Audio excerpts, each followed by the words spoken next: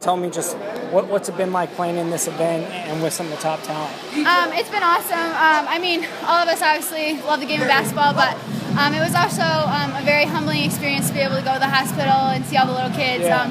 That was probably my favorite part out of all this, was just to make somebody else's day. And that's why we do what we do. I mean, we play for the others' attention and enjoyment, so it was fun to come out and actually have a meaning behind a game, just not another high school game or something like definitely. that. So Tell me a little bit more about yesterday's stuff. I know you went to the hospital. Well, on the way there, we all signed little balls, Okay. so that was cool. So most of the kids we visited had a little ball with all of our signatures on it, and they loved that. They grabbed it right away, started kicking it around, so that was cool. But yeah, we got to the hospital. They kind of explained what they did there, what the Ronald McDonald house does, and all that stuff. So then we got in groups and we just went into each individual room and got to meet the kids, said hi, what's up, whatever. And most of the ones we visited were a little bit younger, but then we gave them the ball and they were just wide-eyed and excited for it. So then we went around the hospital a little bit and then we came back here and practiced to get ready for today. Nice. So it was a good day. And are you playing hoops in college? Yes, I'm playing here. Here at Bethel? Yeah. Okay, Yeah. So what was that like then? I mean, this is going to be your future home. Yeah, it was fun. Definitely ready to be able to play on this court regularly. Yeah. This is the first time I got game action on here, so that was cool too.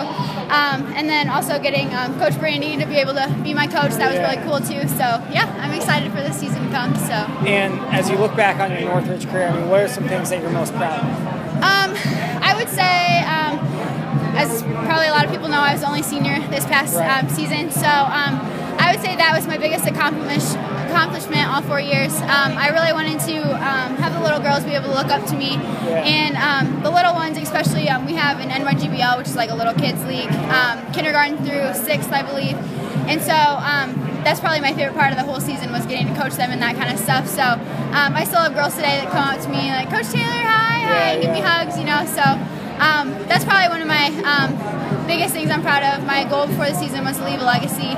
And even now, my coach, Springer, still talks about how I've left a legacy and how little girls will remember me forever. So that's one thing that I'll keep close to my heart for the rest of my life. And So as the lone senior, I mean, was that kind of a leadership role you had to learn and kind of step into this year, especially at the beginning of the year? Yeah, because I mean, ever since freshman, sophomore year, I was always the youngest on varsity, so that was always a little bit more nerve-wracking for me. I'm normally pretty shy myself, so being able to grow in my vocalness and that kind of stuff showed growth on me personally, being able to do that, and I didn't know I had it in me. So that was a good experience for me to know that I can be a leader and I can do what all the big girls did when I was little. So Cool. Thank you very much. Appreciate it. No problem. Thank you.